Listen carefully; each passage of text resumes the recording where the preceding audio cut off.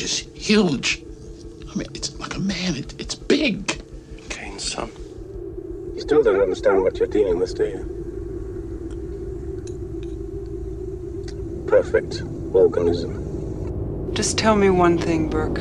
You're going out there to destroy them, right? Not to study, not to bring back, but to wipe them out. That's the plan. You have my word on it. All right, I'm in. Let's rock! Don't look back, dude!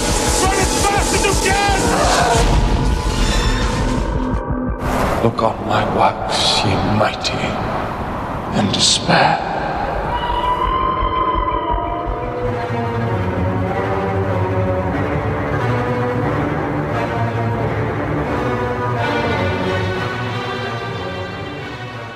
Welcome to Perfect Organism, the Alien Saga podcast. I'm Patrick, and I'm joined tonight by Christian Motzka, Andy Yeet Girl, and a returning super guest who is backed by popular request and demand, Alex White. Alex, how you doing? Hey, nice to be here. Nice to have you. And a very special friend / resource of Alex's, and I'm going to go ahead and hand it over to Alex to introduce tonight's other special guest. Oh, yeah. Well, you know, one of the things that I'm constantly sort of told about the Cold Genetic Charybdis are that the science is really good. And so I really thought that it would be a good idea to bring out my secret weapon, my science consultant, Lali DeRosier, who is just an absolutely wonderful collaborator and somebody that I have enjoyed just extensively consulting with on many books, not the least of which are the Alien books. Hi, thanks for having me. Welcome. So this episode, of course, came about because while we had Alex on the last time, which was just about a month and a half ago, we were kind of talking about some ideas about the life cycle of the creature and the metabolic cycle of the creature. And this idea started forming where we have Andy, who is an actual science teacher who's part of our hosting staff. And Alex has this amazing friend, Lali DeRosier, who's also a science teacher and, you know, a great resource. And we were like, well, what if we actually pose some of these questions to people who know what they're talking about and we can have a conversation about it? So before we get into that tonight, Lali, I'm just curious, how did you get involved with this work? Like, what's your alien journey look like? So I've been a fan of Alien since I was old enough to sneak into the movie when I was supposed to be watching something else. And it's one of those, any of the Alien movies when I was a kid, as I was clicking through late at night on cable, if it was on, I would always stop and watch it. Alien is, I grew up with Star Wars and Star Trek, but Alien was the first depiction of space I saw that was scary. And that really intrigued me, especially growing up a child in the 80s when, you know, the parenting method that was in fashion then was to terrorize your children about all the horrible things that could happen to them. It really intrigued me, this idea that space is not nice, that you could have the best intentions, you could have the best technology, you can do everything correctly, and it will still kill you. And so I grew up always a fan of the franchise. And then I met Alex through some con work. I was on some panels. Dragon Con in Atlanta has a great science track. And so through a friend of a friend, I managed to get on some panels to talk about things like the biology of vampires or like chemical warfare and Wonder Woman and things like that. And so Alex and I met through a mutual friend. And just, you know, late night conversations evolved into quick phone calls. Hey, I have a question for you. And, you know, can you tell me about this? And so we just chat. And, you know, before we knew it, it became kind of a regular thing. Absolutely. One of my favorite things about that time, I remember, you asked me something about the alien, which I had never considered before, which is how does it accumulate biomass so quickly? And I was like, I don't think there's a canonical answer for that. So yeah, that's one of the tricky things about Alien. And I think Prometheus, oh my gosh, I can't believe I was blanking on that movie that we love to hate so much. There's a scene in that movie that really disregards like the natural laws of the universe with regards to accumulating biomass. Like when I think about that scene in particular, like just the amount of heat that would be generated, the amount of energy that would be required.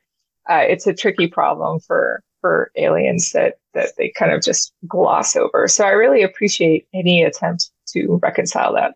Excuse me, Lali, you're mentioning heat being generated. This was, I just uploaded an episode about 2 hours ago where I gonna go hard in the corner of there would have to be a lot of heat coming off of the alien, and that's why it's so steamy on the Nostromo all the time, especially during Brett's death sequence. I think what I'm hearing tonight from an actual science teacher, listeners, is that I was 100% right and my theory is valid. Would you say that there would be a lot of heat put off with a rapid growth cycle like that?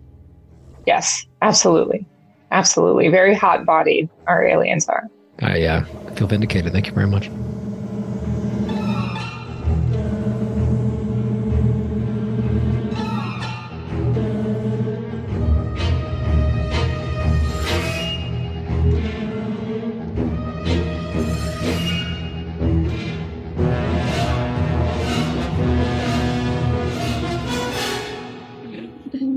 Andy, I know you had some topics that you kind of wanted to talk about tonight. Do you want to sort of throw one of those out there and we can kind of get the ball rolling? Yeah, I was when you titled this, the biology of fear, I figured there's a lot of ways we could go with this. But I'm thinking to just kind of like focus on the life cycle, because I know there's a lot of sort of confusion about, even just from the movies themselves, about what's going on in terms of the life cycle, what the facehuggers actually do in terms of implantation. So I kind of wanted to throw the question out there on just getting the biology of that down first, and then maybe going into things like, where do the eggs come from? Is there, can there be other sources of reproduction other than host parasitism, that kind of thing. So, just getting it down to like, what happens when that facehugger attaches? I know in Cold Forge, I know in the movies they talk about an embryo implantation, but I know that that's oversimplified in terms of what's actually happening. So I wanted to kind of pose the question of, let's just clarify to the audience what happens. Which movie do they talk about an embryo? I think in Aliens, when Ripley is sort of like guessing, when she, as far as she knows in Aliens, right. She says, yeah. Right. Bishop. When she says they must have implanted some sort of embryo, because that's all she knows at this point. She just knows Kane came back with something inside. Also, though, Bishop picks up the clipboard next to the facehugger and says that the facehugger was moved after embryo implantation. After embryo implantation on whatever the poor victim was who then died. So the scientists at Hadley's Hope felt there was an embryo that was implanted by the facehugger. So just saying that. But that tracks, given how fast it grows, right?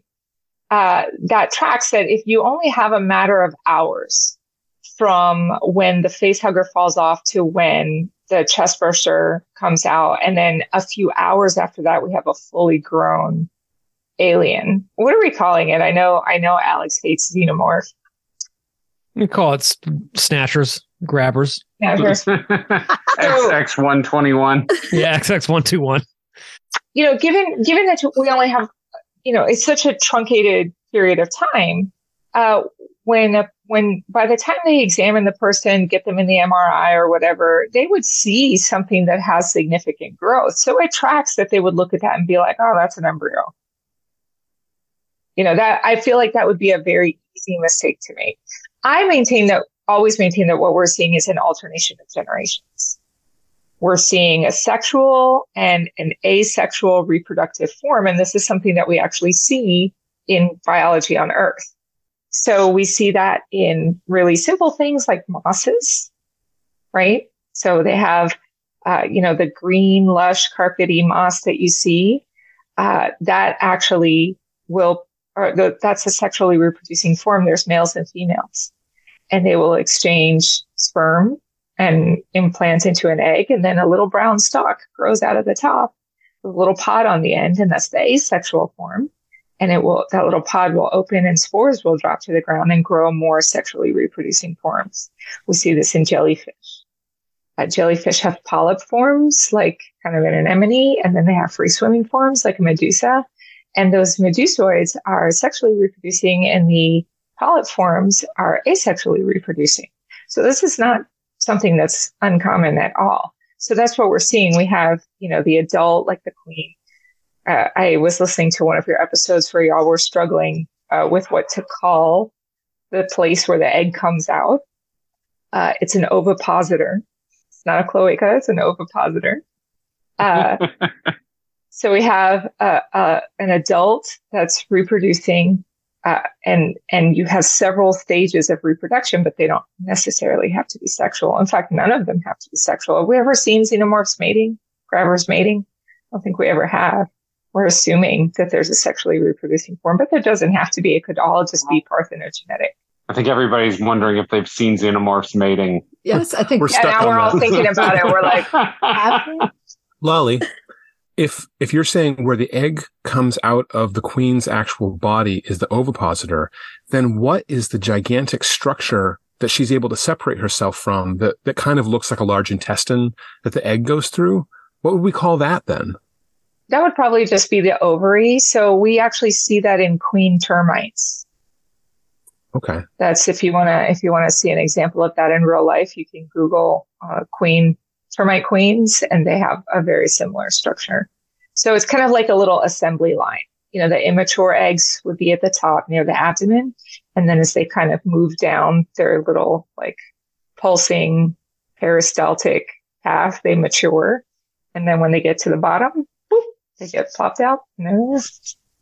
But given that the alien is a quickly adapting creature, it's possible that an egg that comes directly from the queen's ovipositor could still be viable, just would need longer to somehow mature. I see where you're going with this. Yeah. So like if it was so if the queen was separated from the ovipositor, but there's still a bunch of eggs in there, well, that's hard to say. Andy, the hormones are not my area of expertise, Andy. I don't know if you can chime in here, but there's probably, I would assume that if there's a long period of time from when the egg is fertilized or it becomes viable to when it's actually deposited, there's probably like some hormonal cues or triggers that are happening along the way, just like you would see in any other kind of embryonic development. Like it's, when embryos develop, when eggs develop, when fetuses develop, you don't just switch them on and then they go. It's not like a reverse shrinky dink where it just goes until it's done. They have very specific chemical hormonal triggers along the way that do very specific things. Right. So there would be like certain external cues that if something's happening externally, hormones might be triggered to produce some sort of action. So if the queen has then separated herself and is in a situation where she sees all of her eggs being destroyed, that might prompt production. Is that what you're getting at, Christian? Of a certain egg she can deposit later? 100%. That's where I'm going with this. Yes. But so am I hearing that maybe you refer to it as the ovaries, the big tube thing. Is this possibly the aliens better preparing their eggs for the environment that they've now found themselves in? Would that be what the hormones would be doing? I guess it's actually a larger question is, given what we know about this alien, why does it need to put something inside a living creature to then be birthed from that creature? In later movies, we're given to believe that it takes on aspects of its original host. So there seems to be this adaptation aspect built into the alien where, sure, you could just make an alien, grow up and be a killing machine, but by putting it inside a living thing or possibly putting it through this extra process to make the eggs more adapted, they're taking whatever this environment is and building it into making themselves better. That's just a hypothesis. Go teach. Okay, so it's interesting, the idea of adaptation.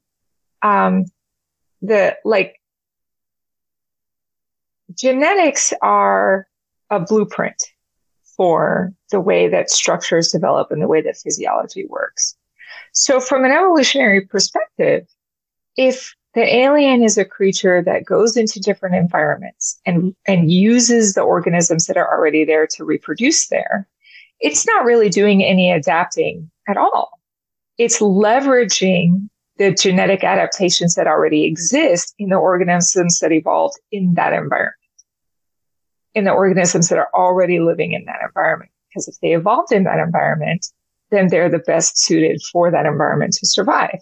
So it's just co-opting the genes for the physiological structures that it needs to survive, for kidneys, for hearts, for lungs, for, skeletal structures. That information is already there. It's just inserting itself like a retrovirus. It's inserting itself into that genetic code and just hijacking all of that genetic material. That's number one. So it's not as if the queen is making any conscious decisions about what it needs its eggs to do, what it needs its offspring to do. That information is already there in the environment for the organisms that evolve there naturally. The other thing would be the energy. I would think, this gets back to this idea of how they grow so fast. Is it possible that it's kind of like what butterflies do when caterpillars cocoon themselves and essentially melt down completely and then reorganize themselves? It's taking advantage of all that raw matter that's already there in the organism and not having to ingest it. Like, I'm trying to think if we've had any autopsies of victims that are extensive. Do they look at is there liquefaction of the organs? Is there wasting of the muscles? Anything like that? There is, in the director's cut of Alien, this actually was just in the episode that we released as well. There's this sequence at the end, which I'm sure you've seen, where there's this implied thing that in fandom people call ovomorphing, because we see that there are two of the crew members who, have been not killed on the spot, but have been brought up to be what looks like transformed into eggs, into ovomorphs. But according to Ridley Scott, what was really happening was they were being digested to be made into material for the egg to grow with. And so one of them is pretty liquefied. And the other one, who's not quite there yet, looks like he might be in the process of becoming so. So that's an example. It's a different part of the life cycle, but there was something about the dissolution of the material into the organic components that are then used to, incubate and feed the new egg, Right. Because we're all basically just the same stuff, right? Carbon, hydrogen, nitrogen, oxygen.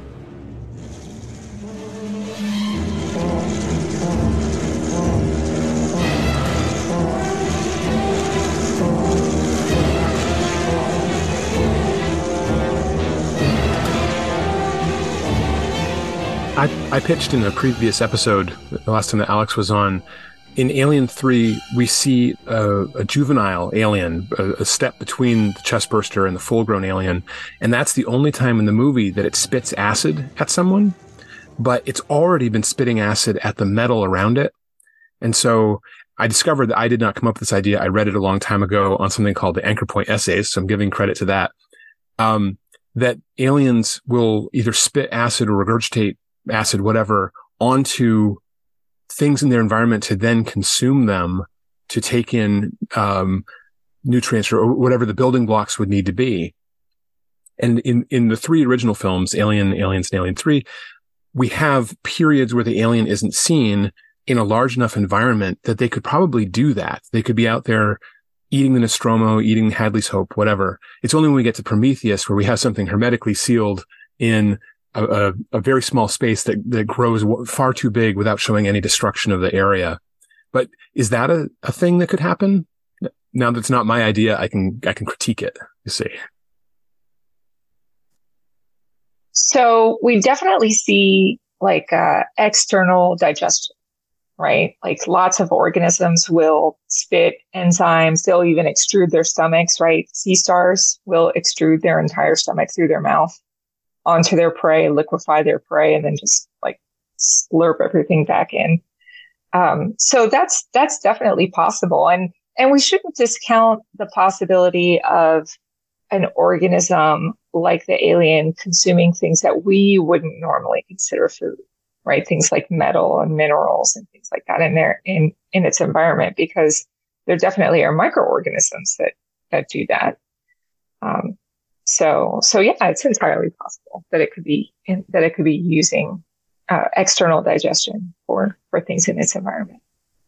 Yeah, and I was reading about the resin that they secrete to make the hive as well could also contain digestive enzymes, so that when they're cocooned in, it sort of provides, like, it sort of liquefies them in that as well, sort of like the egg morphing that you were talking about, that they're not turning into the face hugger, or will eventually become the face hugger, but they're liquefying to provide nutrients for it, the organic material. So, there's a lot of crazy theories out there. Going back to the DNA though, and how, in the films, we see that whatever the host organism is, we see, similarities in the new, like whatever the chest burster emerges, they take up certain characteristics of the host. I was reading and sort of thinking about how that also could be a form of preventing the host from rejecting the rapidly growing cells, right? Like the sort of tumor that becomes the embryo. If it's sort of co-ops, like you said, part of the DNA, it won't be recognized as a foreign entity. That might be sort of an advantage as well. I don't know what your thoughts on that would be. That's a really good point, because the immune system would, especially for something like when Ripley's in hibernation, like her immune system wouldn't go haywire while this thing is inside her. I think that's entirely possible. It's interesting because I've always wondered if there's an unexploited fragility about the alien. Because when you think about like how disease spreads, diseases have to have a balance between how sick they make their host and how quickly they can spread, right? If they make their host too sick too fast, they won't be able to spread to other hosts. And so the speed with which the alien becomes violent and murderous suggests to me that there is some period of time or some environment in which it would be very fragile. Because if you have a limited supply of food, you would think that something that's evolved as a predator would be able to pace itself, right? But nothing that we've seen about the alien suggests restraint, right? When it's just a food source that we're talking about. So I wonder, like, what is it? Is it evolved to spread within the population and then just go dormant for, indescribably long periods of time? That could be one strategy.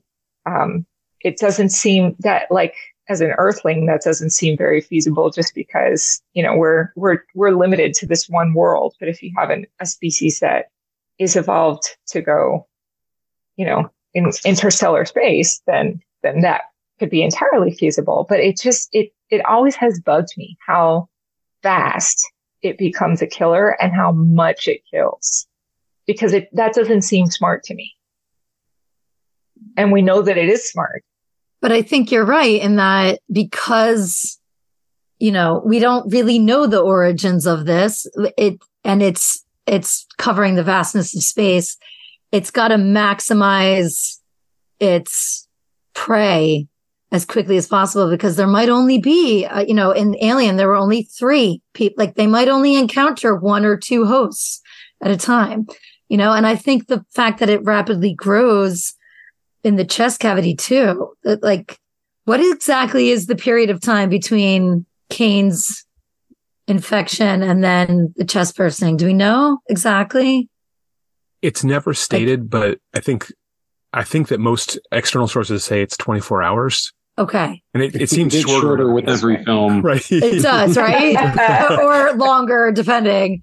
But I think because of its sheer size, the impact it's going to have on the host, it's just, it takes as quickly as it can because it knows the host is not, like, to me, I struggle with the concept of that creature not impeding breathing and heart functioning earlier than it did. You know, like that's the one, like Kane would have been struggling earlier, I think, just from the sheer size of that thing bursting through its chest. So I think it's just got to take in as much as it can. And it can't go much longer because there's no physical room in there before it impedes breathing. That was my take on it. Yeah, that's a really good point. At least in some of the Dark Horse lore, there was this idea that it was constantly secreting chemical cocktails to make you feel like $1 million when it was about to go, when it was about to burst forth.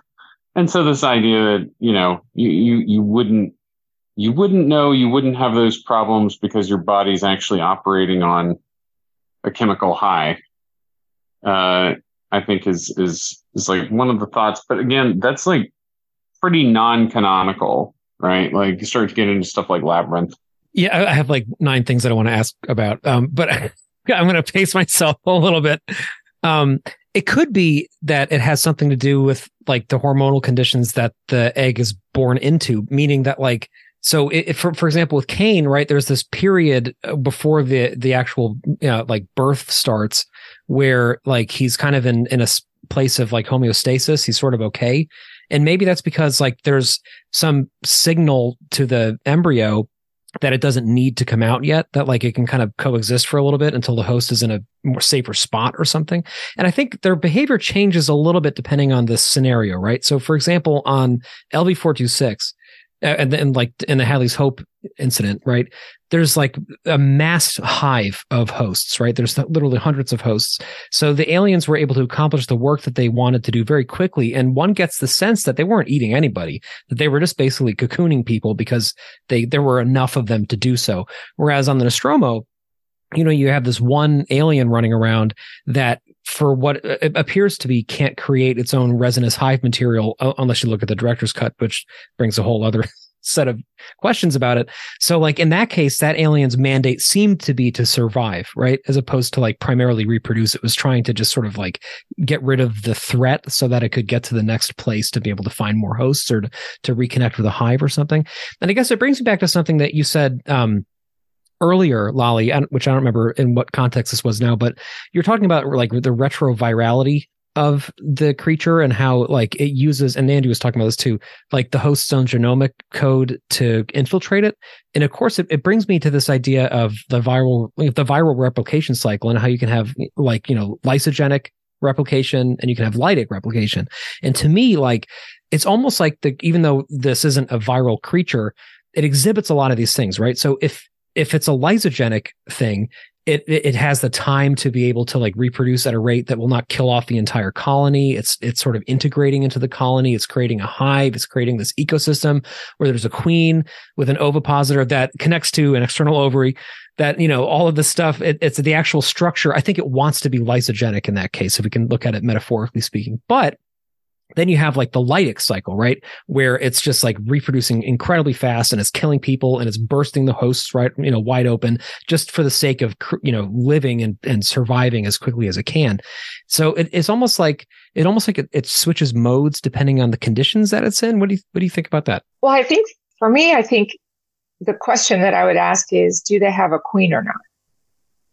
Like if there's no one there that can produce egg pods, then there's no reason to stick around, right? It's like locusts, just feed, get energy and move on, right? But if there's a queen there and there's enough food, then it's time to set up shop. So that to me would probably be the defining characteristic. And, there are plenty of hive organisms that we have where queens are not produced by other queens. Queens are produced by workers, right? So like in certain types of Hymenoptera and bees, the worker bees will secrete specific hormones into certain egg pods, and one of those will become a queen, right? So it's, it doesn't necessarily have to be something where they have to join up with a bigger hive or they have to find a queen. Just could be like, oh, here's a planet, lots of people, lots of food. We can set up a queen here. What do you think in terms of options for hosts? Like you were saying, do they just find any host, or are they more selective in who they choose to be hosts, right? Like we all know nature loves variation, right? And so if we're going with the whole DNA, they sort of co-opt DNA, it would make sense if they try to find as much varied hosts as possible, right? So do you think they're selective if they have options, or do they just go for any living organism? I would think that the deciding factor would be the mass of the organism, right? So are there certain, like, for example, are they only triggered by warm-blooded things, right? So like if a Komodo dragon leaned over the egg pod, would it trigger it or not? I would love to see like a beaver alien. That would be hilarious. Be adorable is what that would be. Oh my God, that'd be amazing. Or like somebody a giraffe. Like, that would be awesome. Giraffe. But it's probably mass, right? Because if they're, if it launches itself at, a gopher, there's probably not going to be enough there to feed the transformation. So it's probably just got to be something big enough that it can survive on. And the way that the alien seems to look at Jones in the first film, size him up and say, nah, obviously, right. We don't know whether the alien was really looking for hosts in that film. It depends on which version you're watching, but there's always that enigmatic, like, what are you doing looking at the cat there? And then the cat's perfectly safe in the next scene. So I think it just recognizes another apex predator. Just, game recognizes game.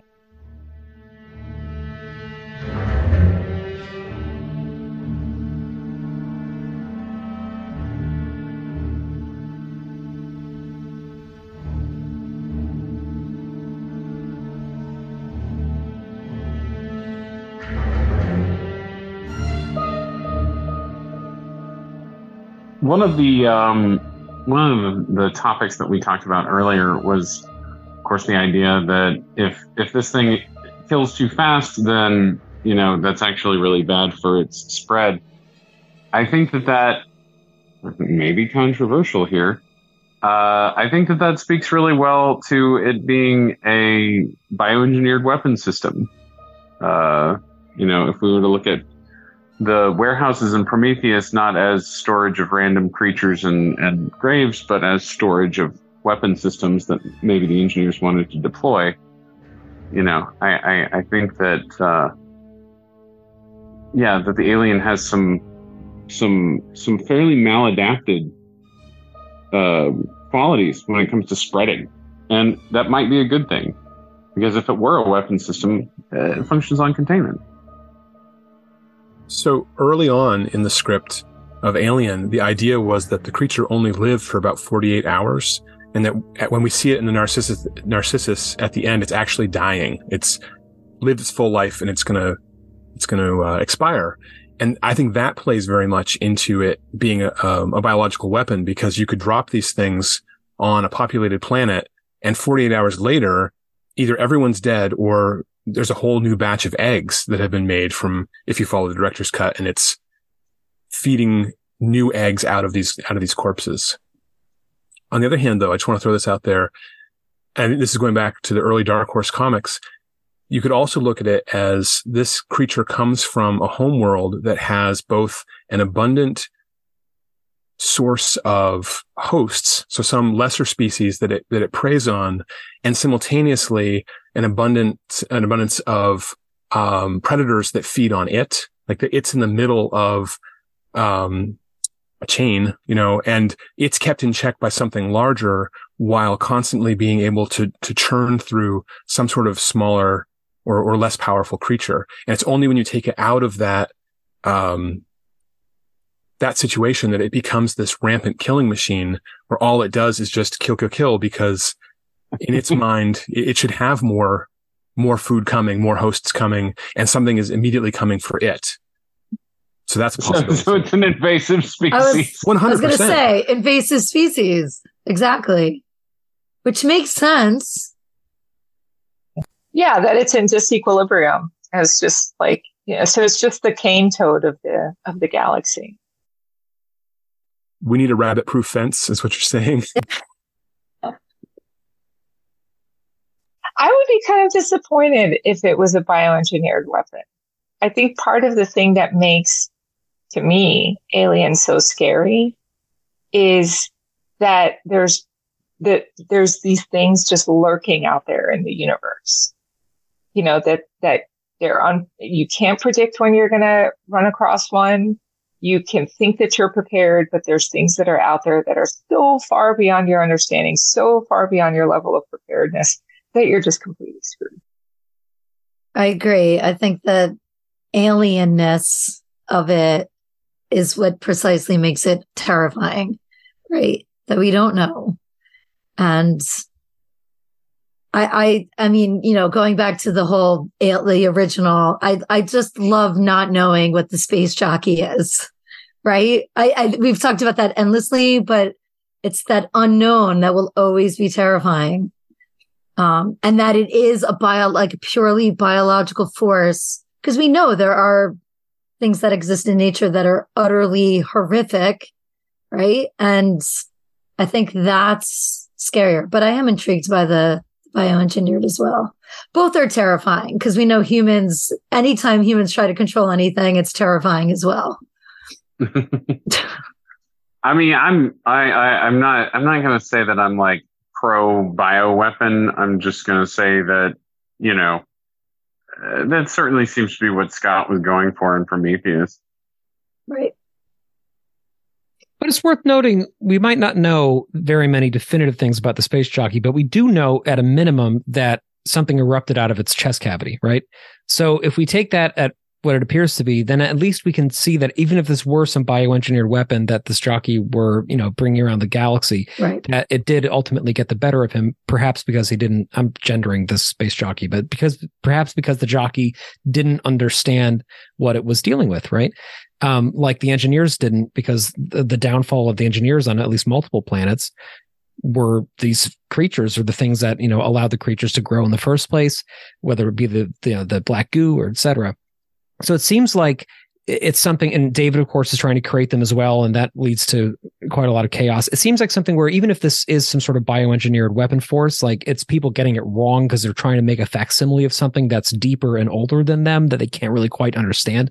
So like the silos on the planet in Prometheus, like that could be an example of that, right? Of like a failed experiment to weaponize these things that they couldn't actually do because they kind of predated their understanding, That was quite the tear. I want to get back to something quick that's come up a couple times.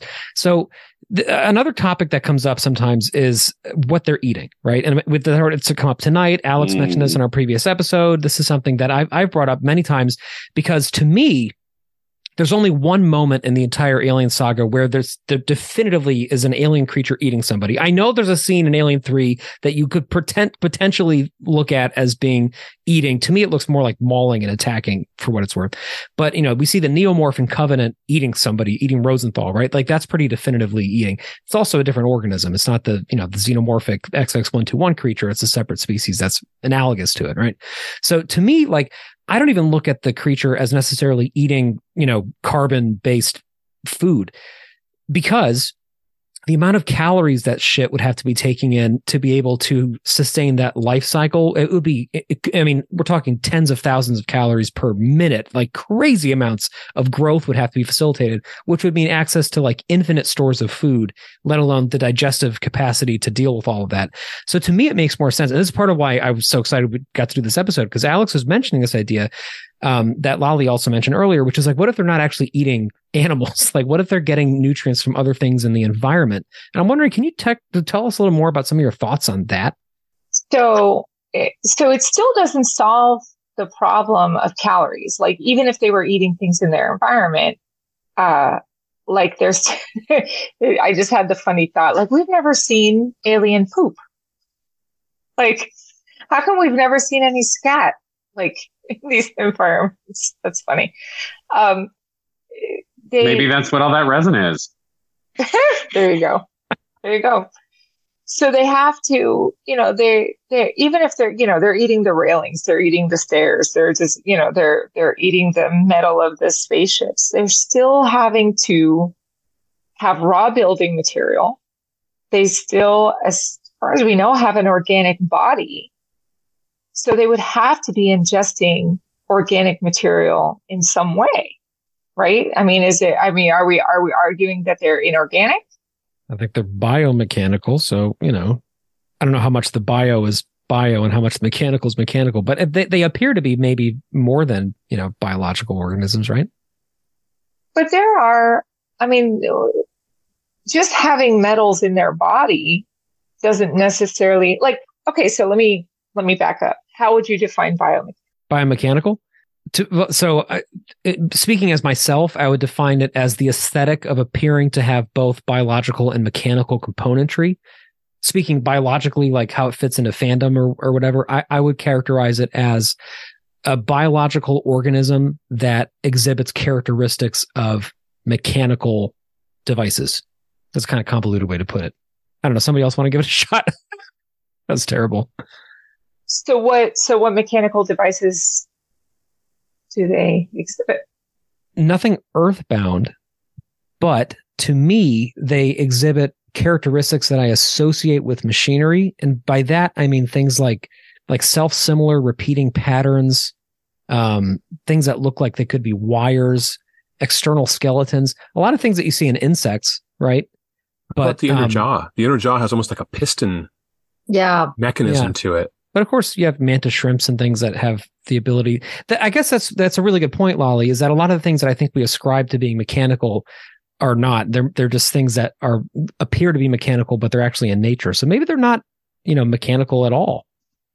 Even if you're like talking about their exterior, like, oh, they're shiny, they look like they have metal. Like, we have organisms on Earth that bioaccumulate metal. Look up the iron snail. That thing is wild. Yeah, take a second and Google it. That thing is insane. It actually grows like little, like, it looks like plate armor. And it's from the metal deposits in the food that it consumes. It's crazy.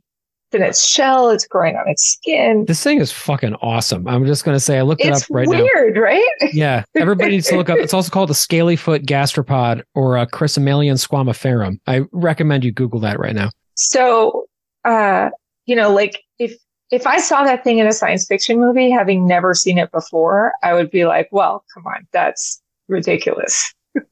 That would never happen, right? It clearly looks like something that's been bioengineered.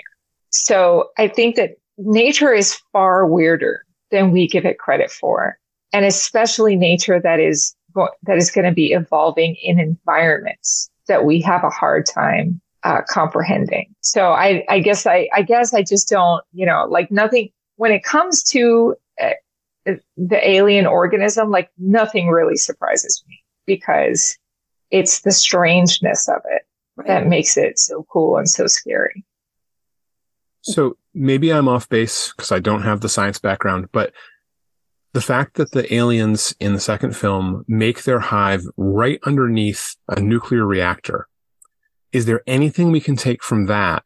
Is there any way that they could be taking in radiation, or, is there some other way that they could be getting energy? I don't know. Help me out. I always took it as sort of like an incubator of sorts.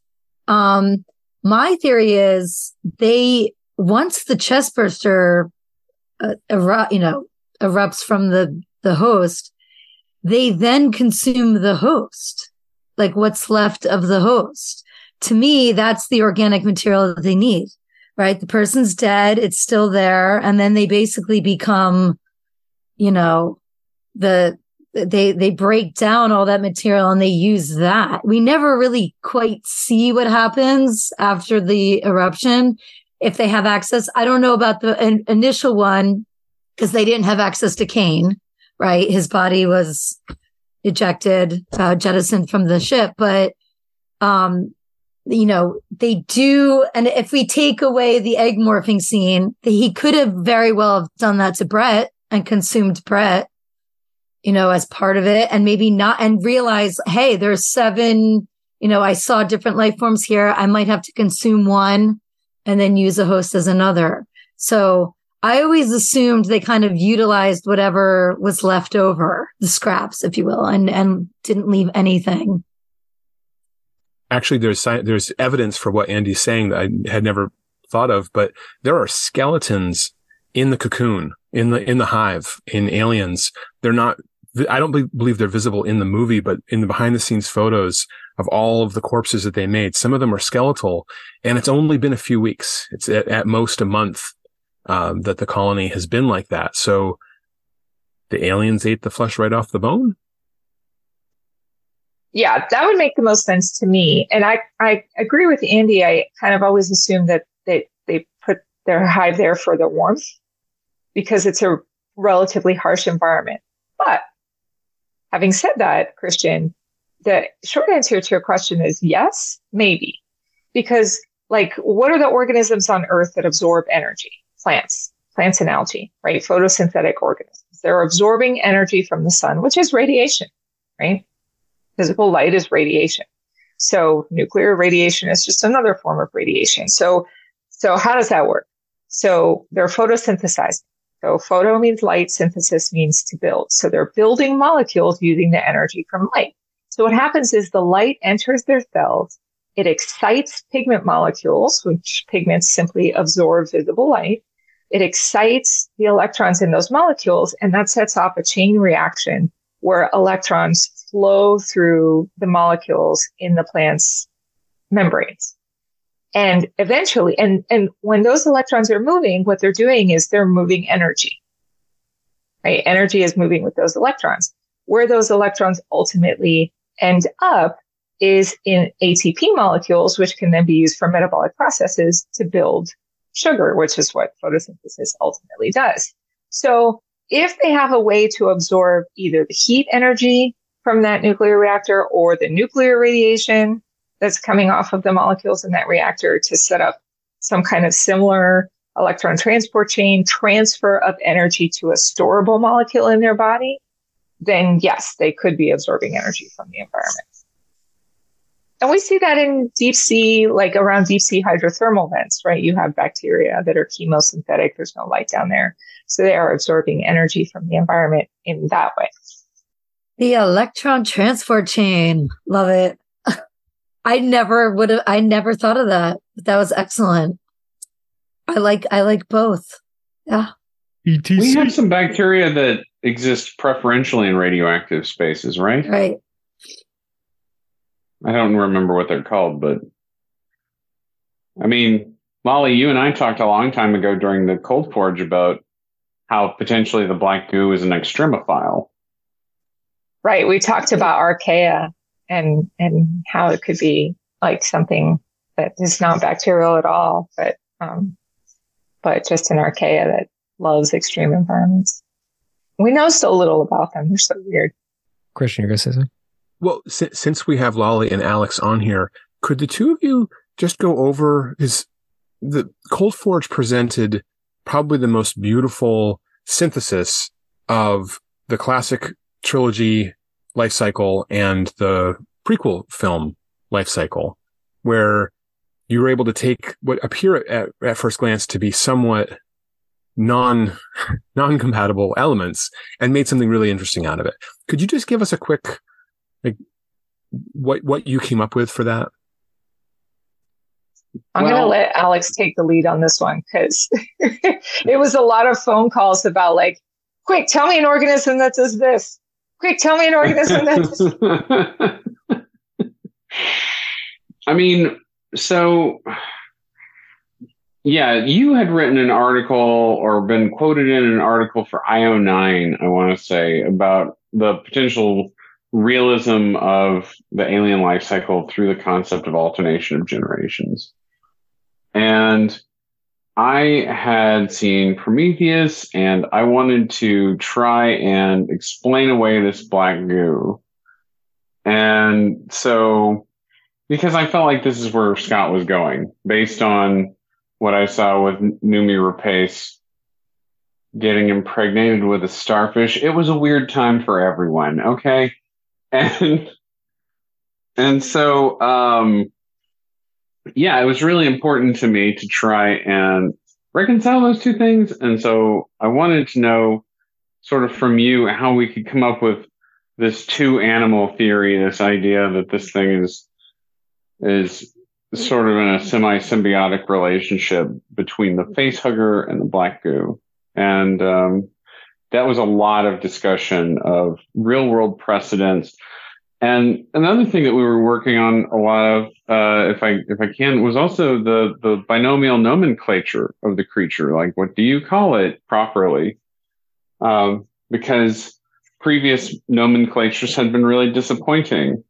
And that gets into the question of, a lot of people saying like, well, I don't know if it really qualifies as a carbon-based life form and stuff like that.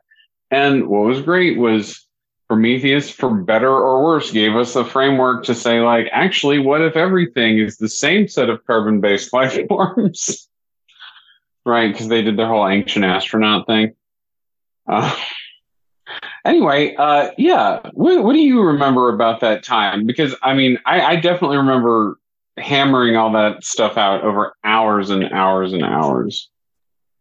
I think it started with the conversation. I think you called me up and you asked me about the scene in Alien where the facehugger is, the facehugger is on the first victim and they have a scan of like what's going on in her throat. Do you remember that scene? And, you kind of see the little tail end of the facehugger moving and we kind of had a discussion about like, what is that? Is that like, does it actually lay an egg? Do we ever see it lay an egg? Because I was like,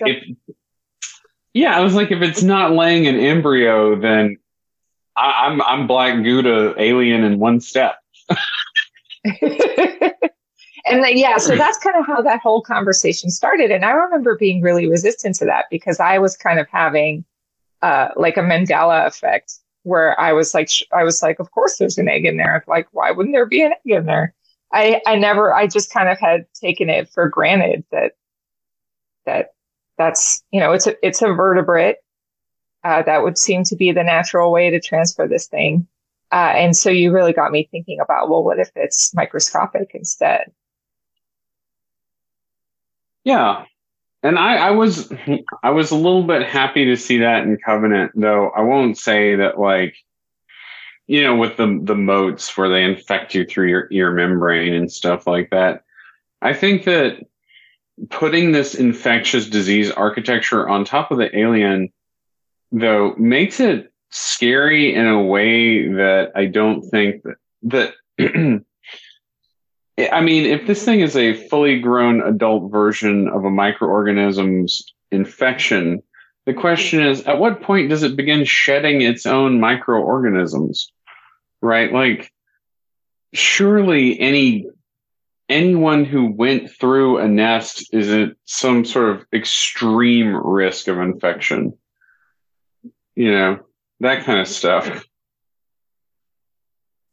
So from an evolutionary perspective, that would be detrimental, right? Like, and those things certainly happen where an organism becomes hyper specialized or it's, it has its genes give it abilities that backfire. That certainly has probably happened millions of times throughout natural history. Or where they have a highly specialized ability and then their environment changes or they go into a new environment where it suddenly isn't helpful anymore. I think that the specificity of the life forms is what would prevent that from happening because each even though the microorganism, the facehugger, the chest burster, the adult, even though they all may be genetically identical, not all of their genes are turned on at the same time. Not every gene in every form is active simultaneously. So by having a control mechanism like Hox genes where you can turn on and turn off or turn on genes in a sequence, you can control, well, by you, I mean the organism can control the abilities of each different form. Because if you have an organism like this that would just randomly shed DNA into its environment that could infect everything in its surroundings, the whole environment would just be in complete disequilibrium. I buy that for sure. So do we think each life form is genetically identical? Because if the facehugger implants a basically a pathogen that is like a tumor that sort of takes on some of the DNA, like won't the chest burster have a varied DNA from the facehugger? Is that what the actual biology is? Is that established? I don't know. I mean, I think it's established in that we see that they're different, right? We see that the forms change from one film to the next, that they're slightly different. But you're right. If it's incorporating DNA from the host that it's in, then it wouldn't. If you were to take a genetic sample from an adult versus a facehugger, they wouldn't be genetically identical. So what if it's is there any such thing as like a meta-organism, meaning that the branches, the various branches of xenomorphism are not actually compatible with one another, but they're always sort of trying to arrange themselves in a similar way? And so it's almost like they survive by burning out an area. I'm not really making a ton of sense here. Like what would happen if two different branches of xenomorph ended up on the same planet? Right. And like in the comics, they're always like war would happen. And again, I don't know. That depends on what the story needs, right? But yeah. Lali, earlier when you used moss as an example, and you said how in one stage when it's all green, that's the sexual reproduction, but then it makes a pod that's asexual. Is that what we're saying the facehugger is? Is it's still the alien life form, but it's in a different phase of its reproductive cycle. But if you were to take, this is crazy gonzo, if you could take a DNA sample from a facehugger, a facehugger, and you could unlock its genetic code, could you make a full-grown alien? Does it contain within itself? Or am I losing the picture? No, it should. I mean, the facehugger should be genetically identical to the queen that produced it. Right? The queen produces an egg. The egg produces a facehugger. It should be genetically identical to the queen that produced it. So yeah, I mean, if you had the complete genome and you knew which genes to trigger, that's the thing about like cloning that people always forget. Like it's not just a matter of having the DNA. You also need to know like which chemical signals to have and when. It's very carefully timed. So hypothetically, yes, if you had a complete genome, could you produce an adult xenomorph? Yes, but what would you grow it in? Like you'd have to essentially know how to mimic the life cycle. It's funny because in the first film, we're specifically told that we're shown the facehugger has acid for blood. And then we then assume that the full-grown alien likewise has acid for blood. And in later films, that's proven. But actually in the first film, when Ripley shoots the alien at the end with a harpoon gun, it just sticks in the thing and no acid comes out. So if you just take the first film, the full-grown aliens don't even have acid for blood. That's just a facehugger thing. But the main point is that we assume that the characteristics of one carry over to the other forms, even though they're wildly different. It's very, I don't know. It's fascinating. And I feel like this conversation has helped me understand it better without taking away the mystery. As crazy as that is, I feel like we're just deepening the lore and not losing any of the horror. So that's great.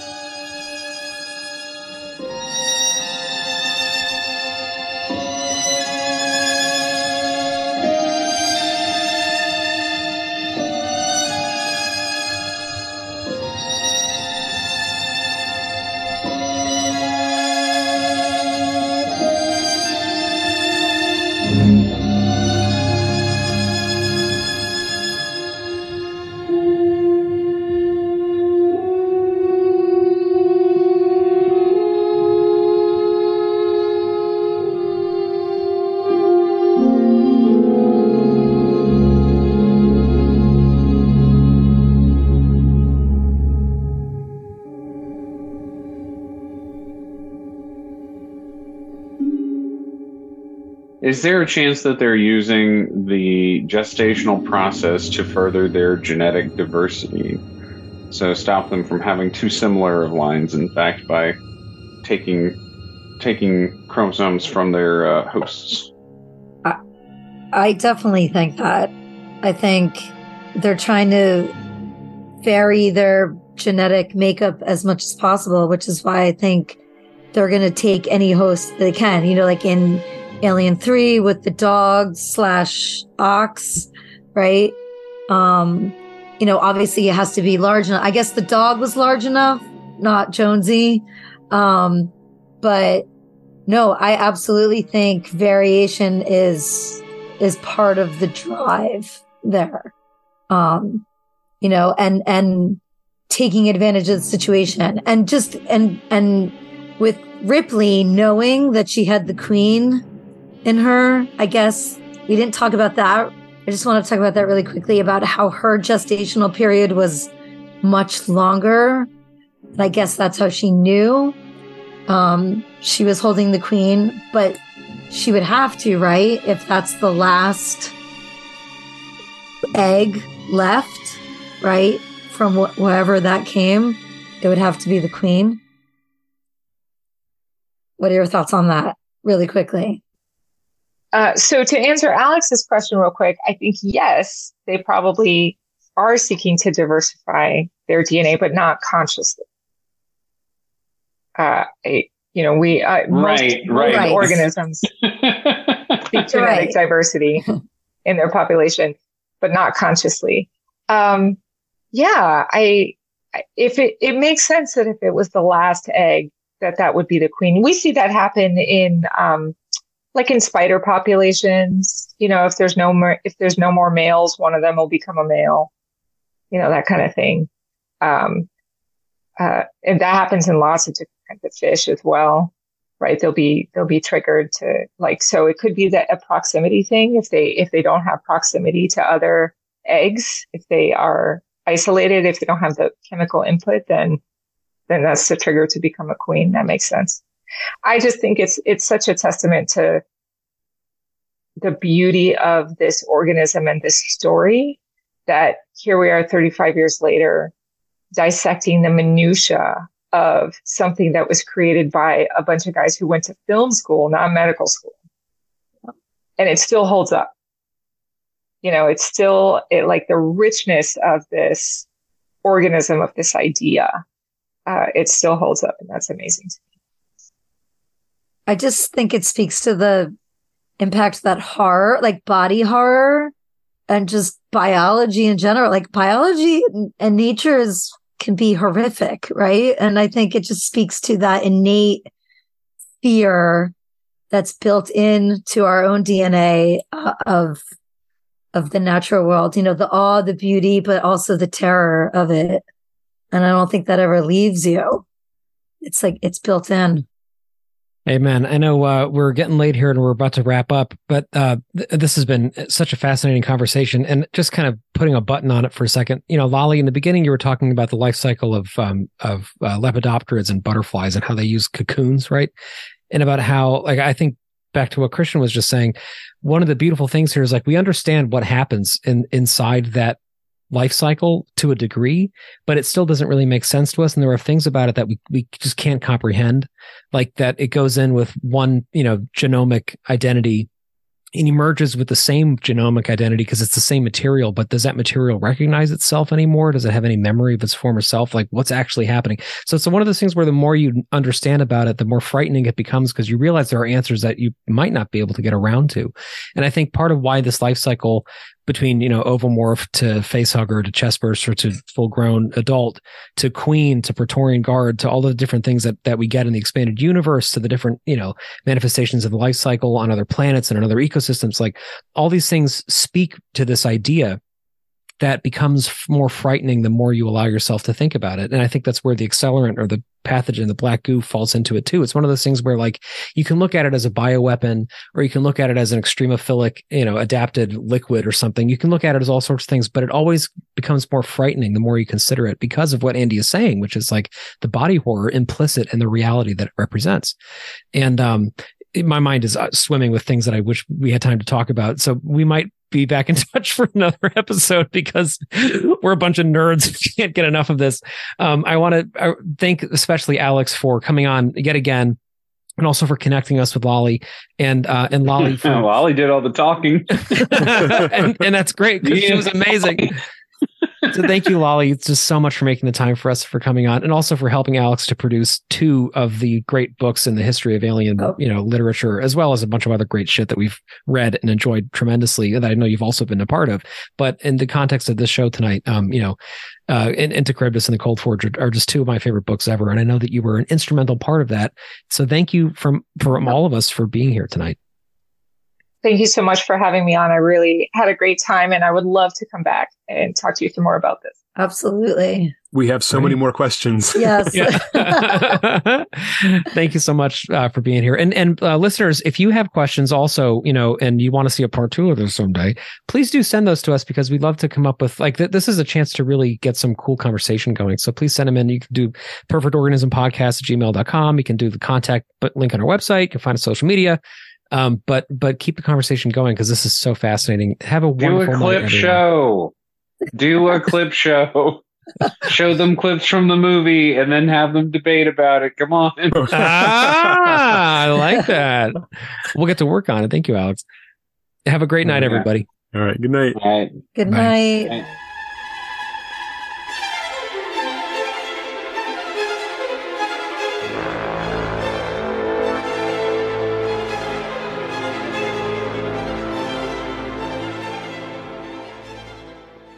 To find out more information about Perfect Organism, the Alien Saga podcast, please go to www.perfectorganism.com. If you would like to support the show, please go to www.perfectorganism.com/support. Thank you.